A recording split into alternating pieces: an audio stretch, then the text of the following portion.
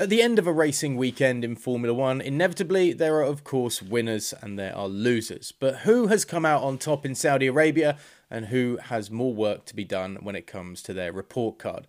Here at GP Fans, these are our winners and losers from the last race in the Kingdom. Just a reminder before we get into it, follow us on GP Fans Global on Twitter and Instagram to stay up to date with all of the latest breaking news when it comes to the world of Formula 1. But now, who won, who lost in Jeddah? After the heartbreak of Bahrain, Verstappen kicked off his 2022 Drivers' World Championship campaign with his first race win of the season. However, that victory didn't exactly fall into his lap. Verstappen had to pull out all the stops to pass and clear Charles Leclerc in the final few laps. It wasn't until the third time of asking that he got past the Monegasque driver and actually managed to hold on to the lead. George Russell won't be going overboard with his celebrations for a fifth place finish for Mercedes, but the young British driver made the most of what he's got in the race on Sunday. Before the race, he said that fifth place would be the best he could get, and that's exactly what he and Mercedes came away with. The points are important as well for the constructor, especially while they continue to try to make upgrades to the W13 to keep it competitive with the big two who've started the season so well in Red Bull and Ferrari. Seventh place is not something that the McLaren team would have taken with a smile before the start of the season, but compared to what the British powerhouse showed in Bahrain, Saudi Arabia was a huge improvement. Lando Norris took the first points for the team this year with 7th place after a clean race at the street circuit. Pipped by Esteban Ocon to the line for 6th, it could have been even better, but it's a dramatic improvement from what we saw in the opening race for sure. Talking of Ocon, he too can be considered a winner this week. The Alpine driver has started the season with 2 top 7 finishes, showing that the result in Bahrain was no fluke. In the opening stages of this weekend's race, he and teammate Fernando Alonso went toe-to-toe in an exciting but clean battle. However, he was ordered to stop attacking by his team, after which the chasing Valtteri Bottas took advantage and stole 7th position. In the end, Ocon was able to pull himself back up through the pack and finish 6th, collecting 8 important points for Alpine. Starting with the most unlucky one, Sergio Perez takes the top spot.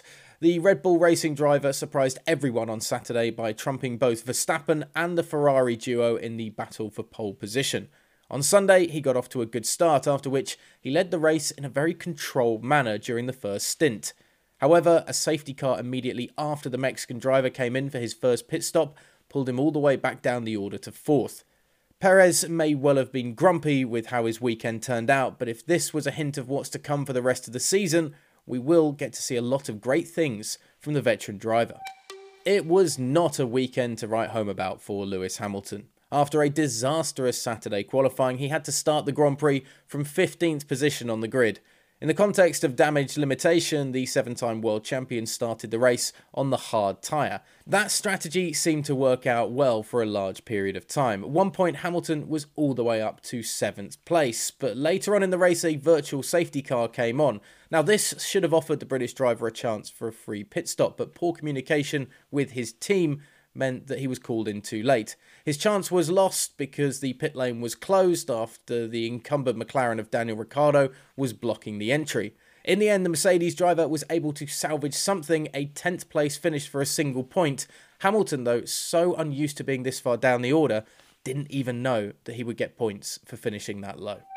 After an impressive weekend in Bahrain, Alfa Romeo in Saudi Arabia looked again set for a really good result. However, nowhere can the tide turn so quickly as in motorsport.